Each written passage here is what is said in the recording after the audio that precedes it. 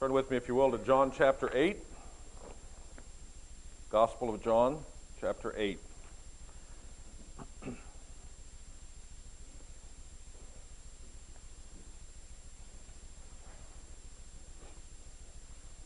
As we begin our study this morning, I want to explain that we face a difficulty with our text. This is an unusual thing for us to come to in the Bible. Very few times that we come to such a thing. If you'll look in your Bible, probably whatever Bible you have, you will find a statement right before the last verse of chapter 7, or perhaps as a footnote. Maybe you won't have this, but most Bibles will have it. It says something like this: the earliest and most reliable manuscripts do not have John 7:53 to 8:11. You have something like that in your Bible? That's a true statement, one which you don't need to be afraid of. The best Bible scholars, not some liberals who don't care about the Bible, but the very best Bible students, teachers, professors, ones who give their whole lives to defending the Scripture, every single word of it, those scholars generally agree that this section was not part of John's Gospel as he originally wrote it. That somebody copying it by hand somewhere along the way inserted this story at this point in John's Gospel. I think that's what happened. Still, we're going to study it. Let me tell you why. 4 reasons, real quickly. Though it's probably not part of what John originally wrote, it is undoubtedly a true event. There's very good historical evidence for this event early on in the church. Papias, who lived shortly after 100 AD, only a decade or two after John, quotes this story. The 3rd century, it was included in a book called the Apostolic Constitutions. It was as a warning to bishops who were too strict. It was known very early in the life of the church. Second reason is that it fits John's Gospel. Maybe that's why it was put here. John's Gospel in this section, he tends to have a story or a miracle event followed by a discourse. In chapter 5, there was a healing of the man by the pool, and then there was a discourse about the Sabbath and such things. Chapter 6, there was the feeding of the 5,000, and then a discourse about the bread of life. In chapter 7, there was the incident of Jesus and his brothers, and then the discourse about the Feast of Tabernacles.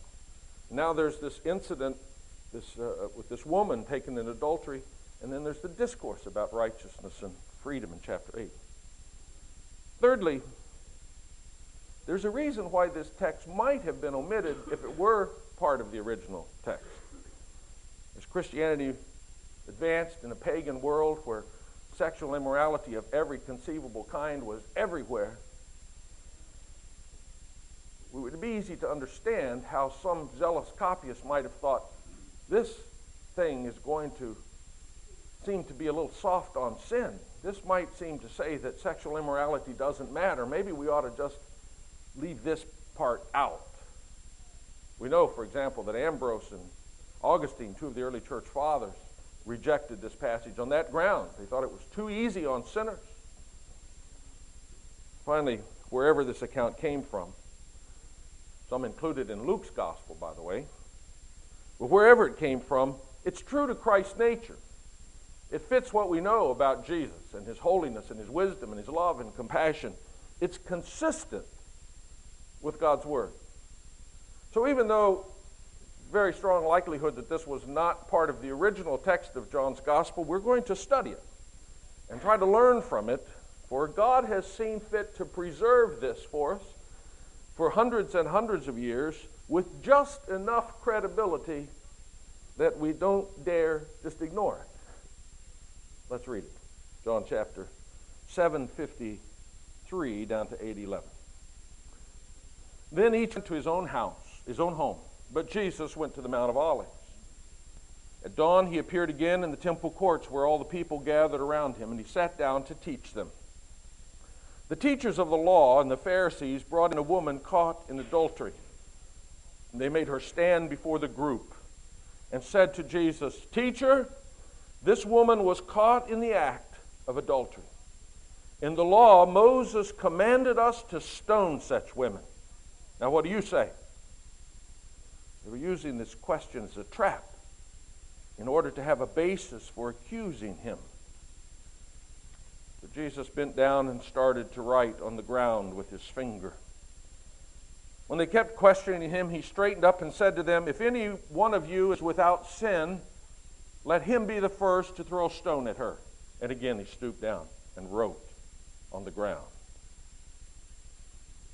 At this, those who heard began to go away one at a time, the older ones first, until only Jesus was left, with the woman still standing there. Jesus straightened up and asked her, "Woman, where are they? Has no one condemned you?" "No one, sir," she said.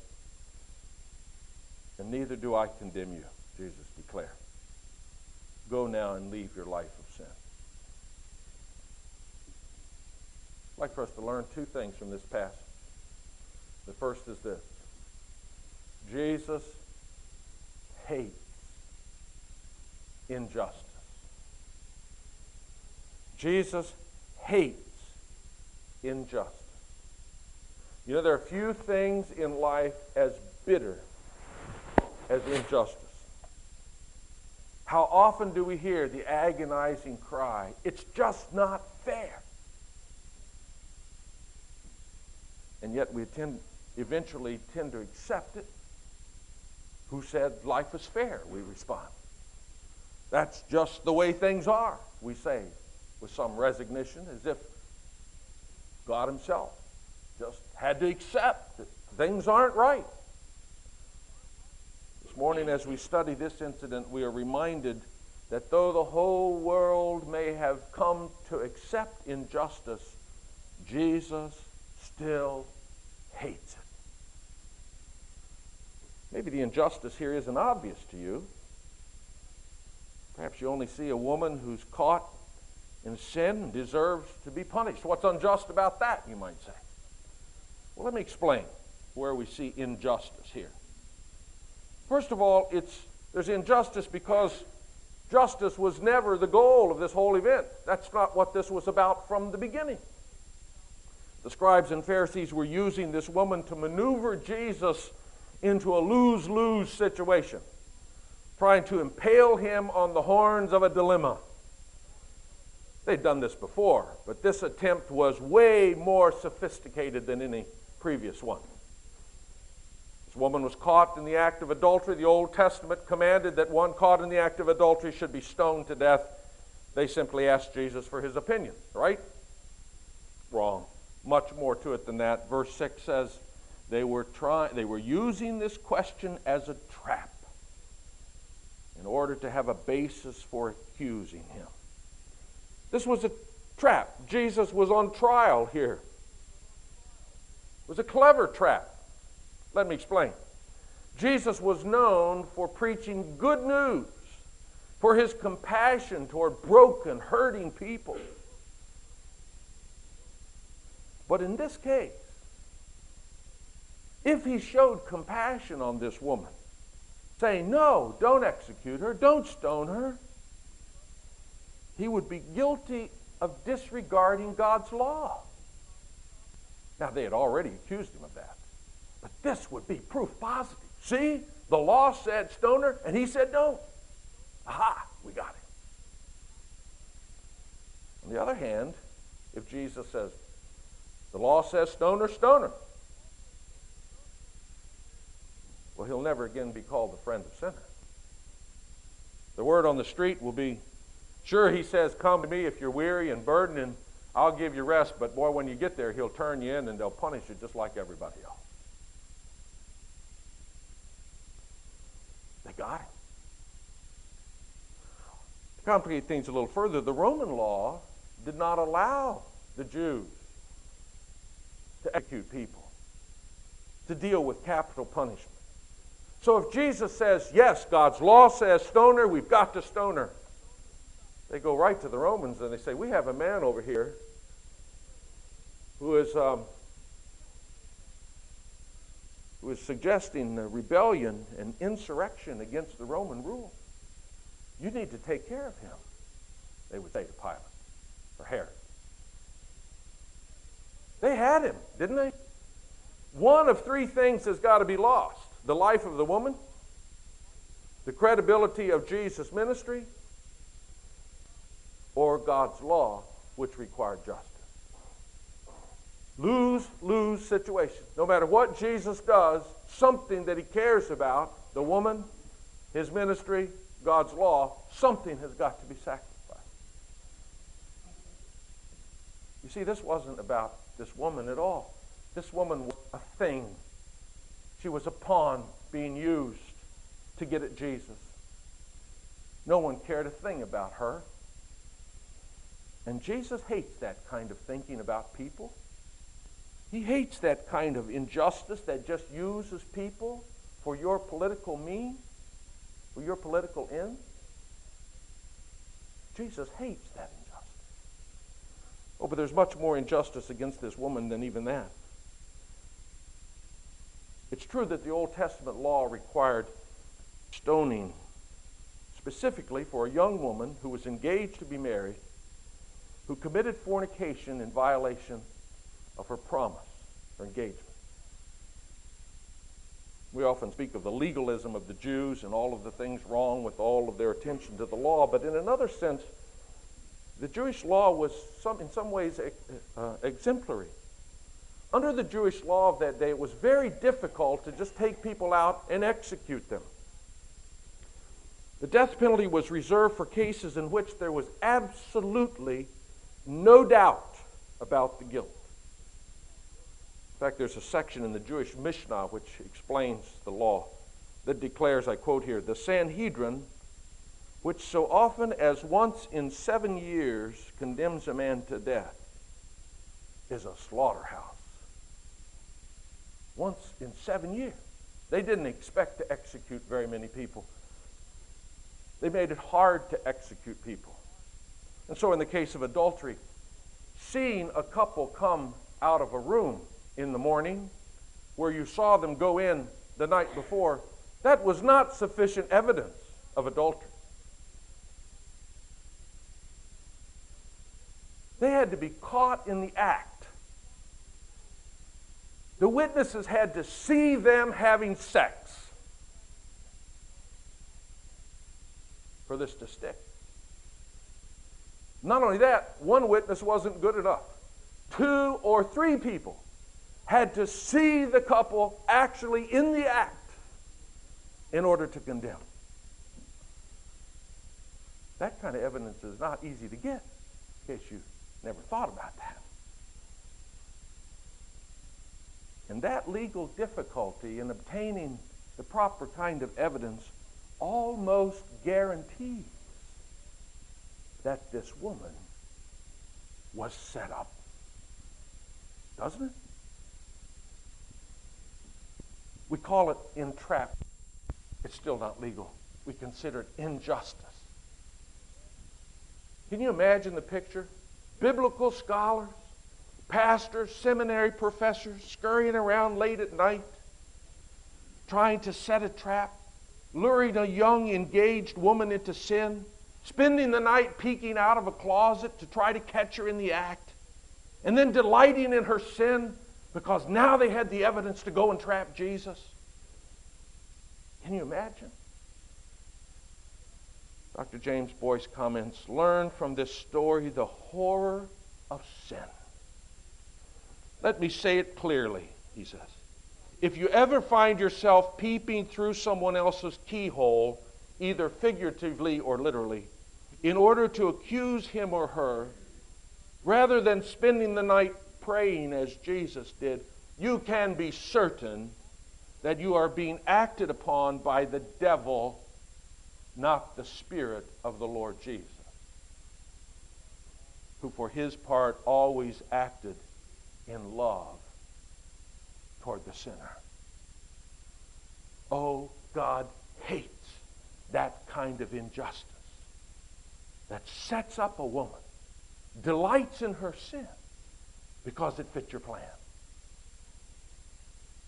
Oh, but there's even more injustice. If they had indeed caught her in the act,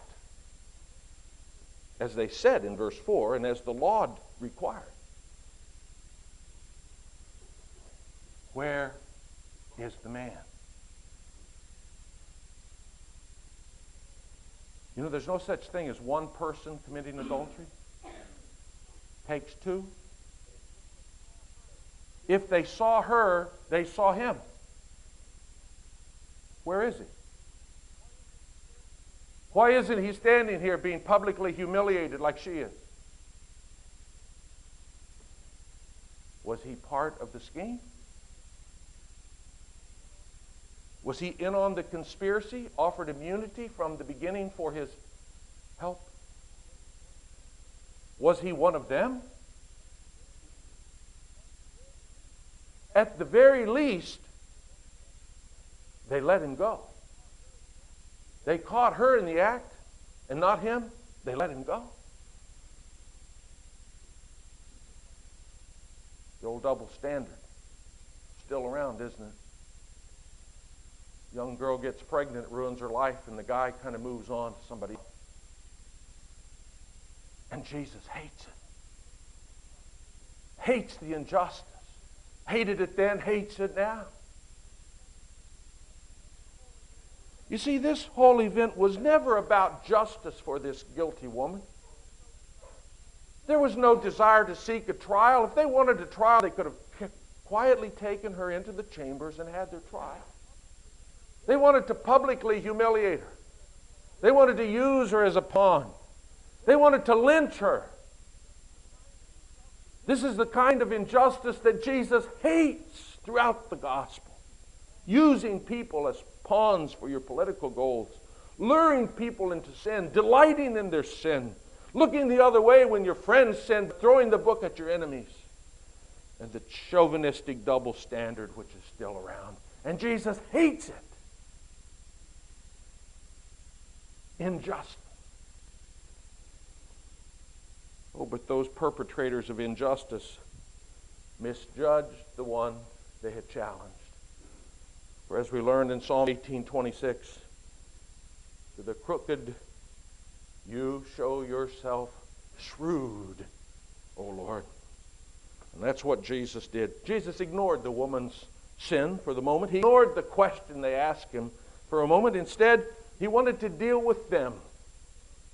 But he didn't immediately even speak to them. He stooped down and began to write in the dirt. Doesn't say what he wrote. A lot of speculation. We might speculate about that. He began to write in the dirt. And they kept pressing him more and more until finally he spoke up. If any one of you is without sin, let him be the first to throw a stone at her. And then he went back to writing in the dirt. Listing something, the word seems to say, writing down as you write a list.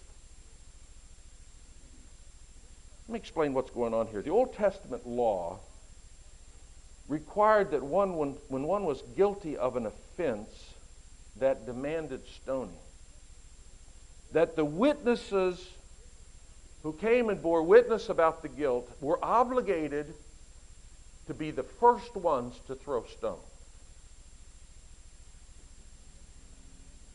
You couldn't just bring a false witness against someone and then wash your hands and sneak out the back door and let them take whatever they had coming. If you brought a witness against someone, you had to become also the lead executioner. Makes you think twice about your witness, doesn't it? Not only that, but for one to be a legal witness, you could not have had anything to do with the crime. You must not have participated in any way. The kind of plea bargaining arrangement which we're so accustomed to, where someone gets off with a lighter sentence in exchange for a deal where they testify against their friends, that would never have happened, wouldn't have been allowed. If you were involved, you're not a witness. You're one of the guilty. Now remember that this was almost certainly a setup, a plot, a conspiracy, entrapment. This woman had been set up by the very people who now accused her. So do you see the genius of Jesus' answer here? He doesn't say, ignore the law, let her off. Neither does he say, yes, she deserves to die. God hates that sin. Instead, he throws the ball back in their court. Sure, go ahead and stone her if you wish, as long as you remember the requirements for justice. And he went back to writing in the dirt. Perhaps the name of the man who slept with her. Perhaps the names of those involved in the plot. Perhaps some details of their conspiracy that they thought only they knew.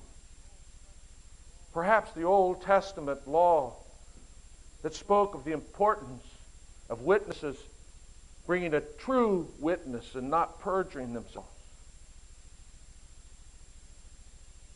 We don't know what he wrote, but we know they were cut to the heart, struck in their conscience with the injustice that they were involved in. If any one of you is without sin, let him be the first one to throw a stone at her. G. Campbell Morgan says pointedly, that sentence put me out of the stone-throwing business for the rest of my life. And so from the oldest and wisest down to the youngest, they began to walk away until they were all gone. And the woman stood there, no longer accused, no witnesses, insufficient evidence. You see what Jesus did here? He refused to participate. He refused to be caught on the evil horns of a dilemma. He refused to condone this sham of justice because he hates the injustice that was right under the surface.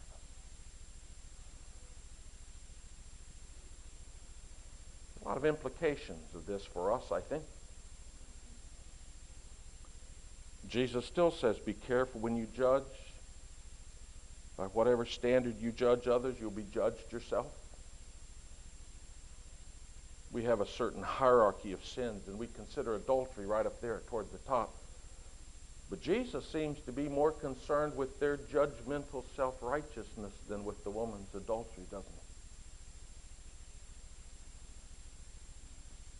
I suspect he still is.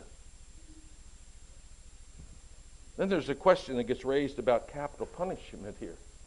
Did Jesus outlaw the death penalty? I mean, the Old Testament law required the death penalty, but Jesus didn't call for it. Is that a thing of the past?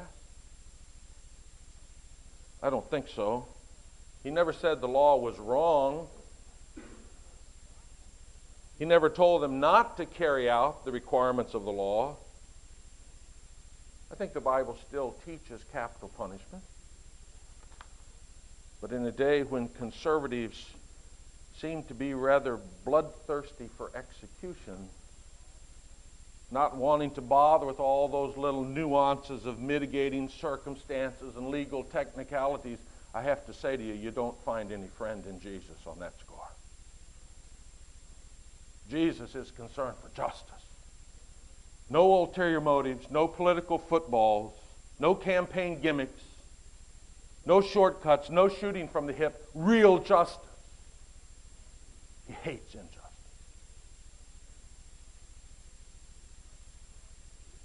This passage applies to us most pointedly on a personal level. I must tell you that among certain parts of the church, including our part, our circles, I often observe an attitude which loves the law and loves to take a bold stand against sin, but isn't nearly so much in love with justice. Justice for everyone. Justice for people different than me. Justice for poor people.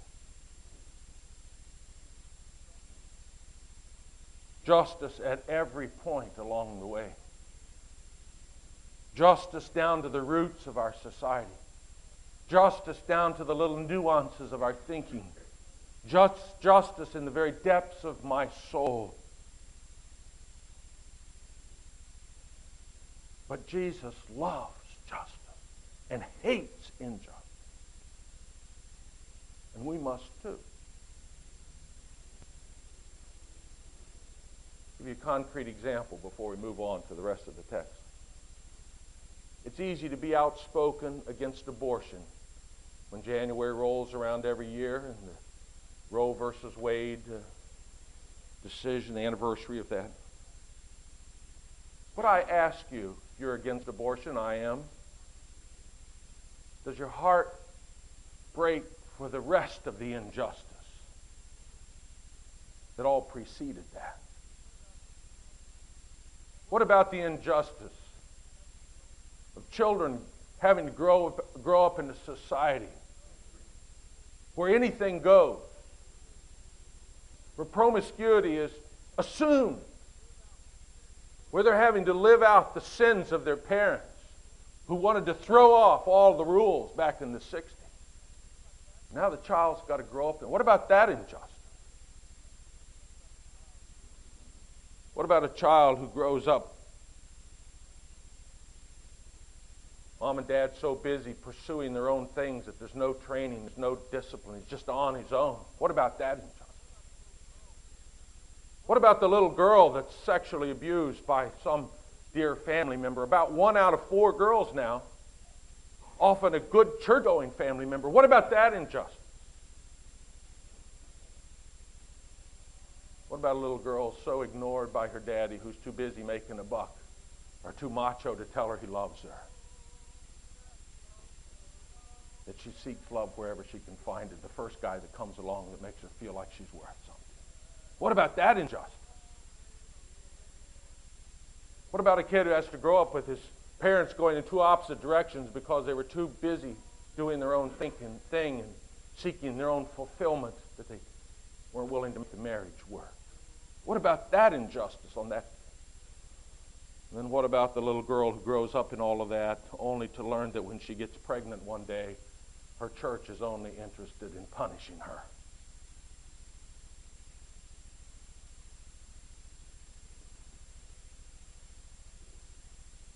I'm afraid that's the modern version of this tale. If your heart doesn't cry at all of those injustices,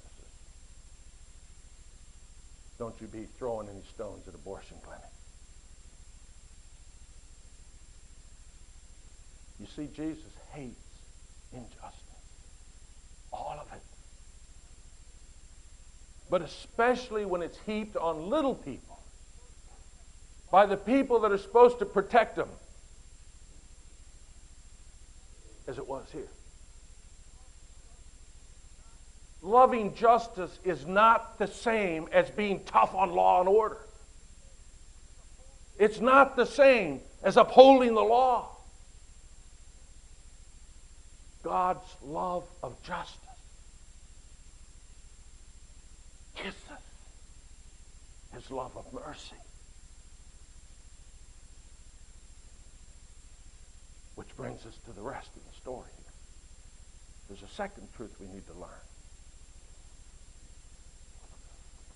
Jesus restores the fallen. Oh, it's delightful to see Jesus cut through all the hypocrisy of these leaders. All the heartless injustices covered with the facade of piety. It's delightful to see Jesus cut through all of that and get right down to the heart of the matter. It's encouraging to see him turn away those self-righteous vultures who preyed on this young woman in her weakness. But when they all left, we still have Jesus having to deal with the young woman. G. Campbell Morgan describes the scene. Jesus was left alone with the woman before him. Now what do we see? Incarnate purity. Standing, confronting the very saddest thing in all human life, convicted impurity. There's no mistake. According to his own declared principle, he was the only one who had the right to cast the stone. If we did not know the story so well, if we were hearing it for the first time, we would almost stop with bated breath, waiting to see what happened. Oh, but we do know the story well, and we know that what happened is Jesus restores the fallen. But how? How is it possible that Jesus restored this woman? That's the great dilemma that the Apostle Paul addresses in Romans chapter 3. How can God be just and at the same time the justifier of sinners? God may love sinners with all his heart, but he's still a holy God who doesn't wink at sin, who will not acquit the guilty. If God were to overlook this woman's sin, he would no longer be fit to be God. He would have compromised his holiness. I mean, if we have a judge in our town who, when one of his friends or his son or his nephew comes to has committed some crime, he just says, well, I like you, so forget about it. We don't consider that a good judge. We want to impeach him. That's a bad judge. God's not a bad judge. He's a righteous judge. But on the other hand, if God acts as a faithful, righteous judge, no matter how much he loves this woman, he must declare her guilty, condemned to die, like the law says. As James Boyce points out, with devilish insight, these men hit upon the problem of all problems, in respect to the relationship between men and God. The problem is, how can God show love to the sinner without being unjust? From a human point of view, the problem is unsolvable. In this case, the rulers were right. Even if Jesus wants to show love,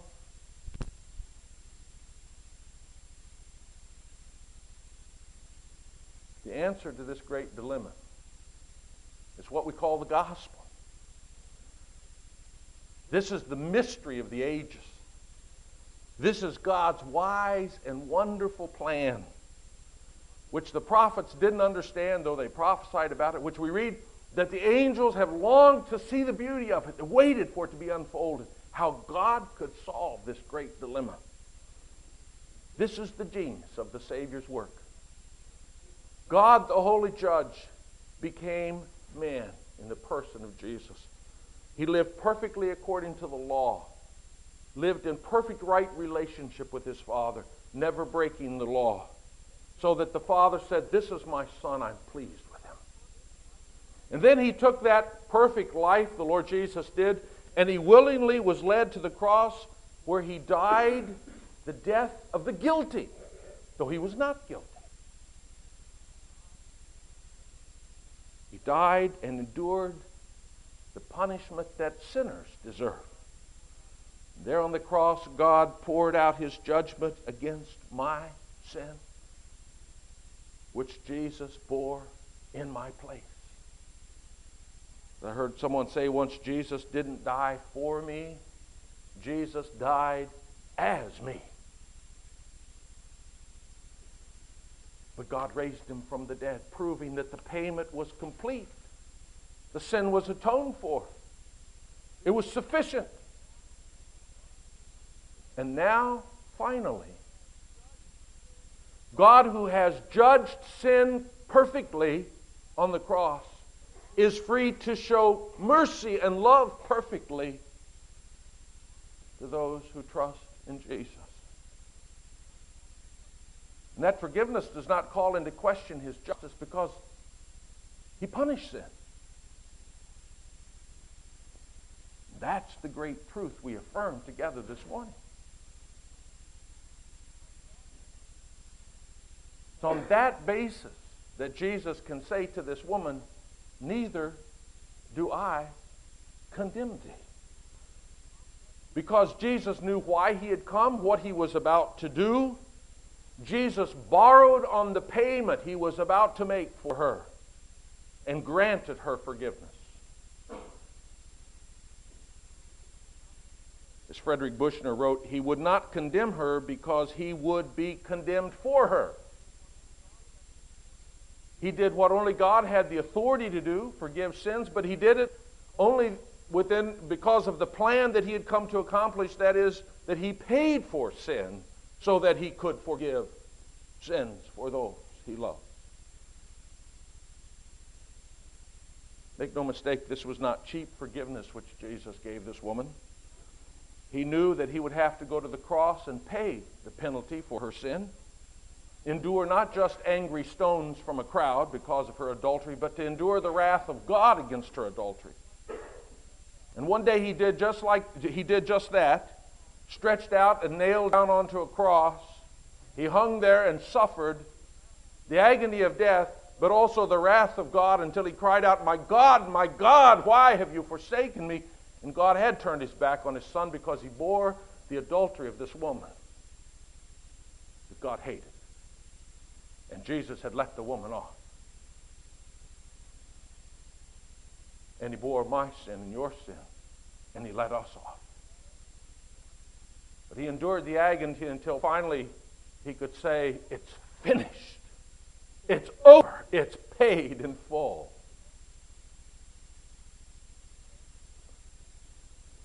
It's no cheap pat on the back that Jesus gives this woman when he says, "Neither do I condemn thee." Jesus restores the fallen. Pastor Bruce Milne comments, "It is surely a remarkable fact that he who is the embodiment of divine holiness, the I Am who met his people on Mount Sinai with fire and thunder, should say to a self-confessed sinner with the guilt of the broken commandment heavy on her conscience, 'Neither do I condemn thee.'" Here is the miracle of the grace of God. There is no greater wonder than this. The turning of the water into wine, the healing of a dying lad by a word, the feeding of 5,000 with a little boy's lunch, the walking on the storm-tossed sea, none of those, or all of those together, compares to this. Jesus said, "Neither do I condemn thee." This morning I want to say to you, adulterers who sit here, for there are some, aren't there? Jesus still restores the fallen. And to you who are guilty of other sins, perhaps so serious that they too would require the death penalty from God, Jesus still restores the fallen. This is the promise of his word. Jesus says, "Whoever hears my word and believes him who sent me has everlasting life and will not be condemned." Passed from death to life. We read in Romans 8, "There is now no condemnation for those in Christ Jesus."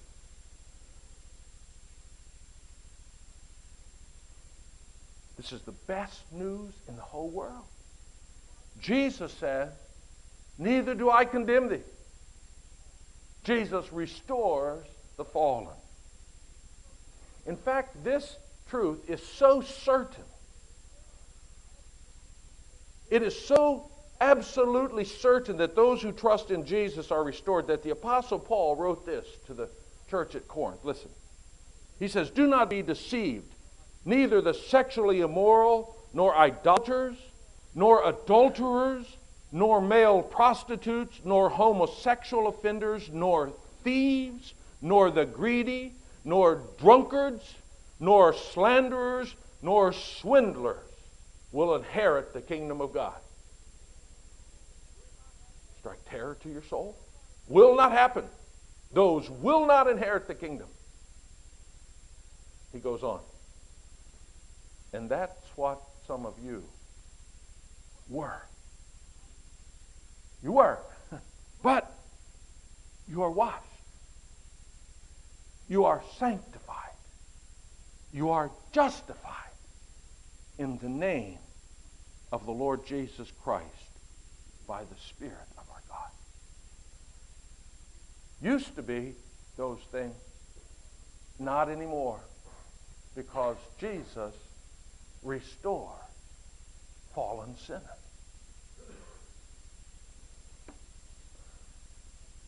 This morning I call you to Jesus. Turn your faith toward Him.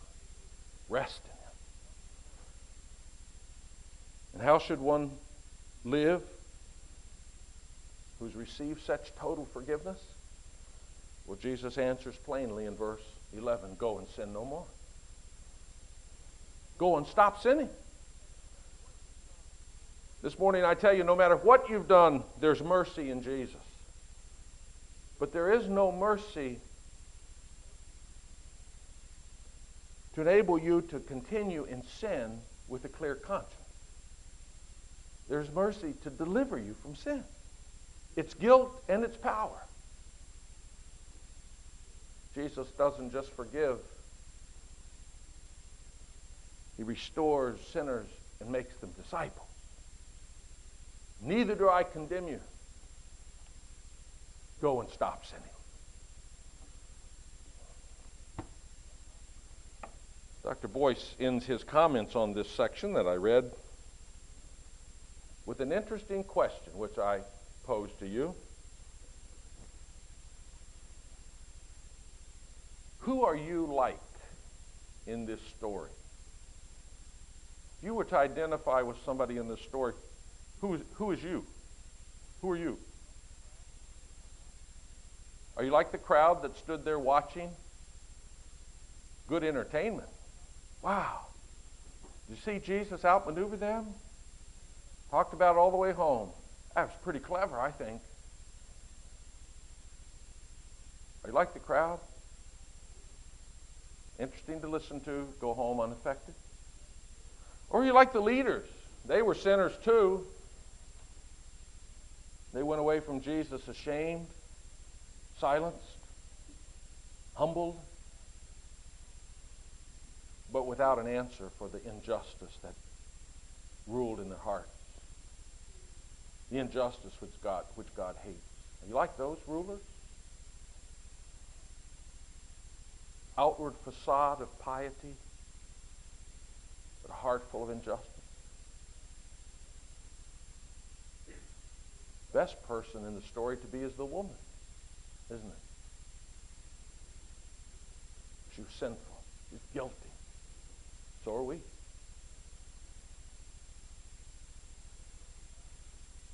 But as she stood there without any excuse, publicly humiliated, wasn't the worst thing that could happen to her. It was the very best. Stripped of everything, all of her dignity, all of her self-respect, all of the respect of all kinds of people, she found Jesus who loves mercy, who forgave and restored her. And she departed a changed person, forgiven, following Jesus. Who are you? The crowd? The leaders? The woman? Amen. Dear Father, I pray that as we think about this event, this story, that you would use it as a powerful truth to us, Lord. Lord, I pray that you would use it to dismantle our self-righteousness and give us a heart for the broken, the hurting. I pray that you would use it, Lord, to nourish our souls, our hearts that sometimes accuse us, to convince us that those who trust in Jesus are not condemned. Oh, Lord, we thank you for this text, for preserving it for us. We pray that you would use it for your good purposes in our hearts and lives now. In Jesus' name we pray. Amen.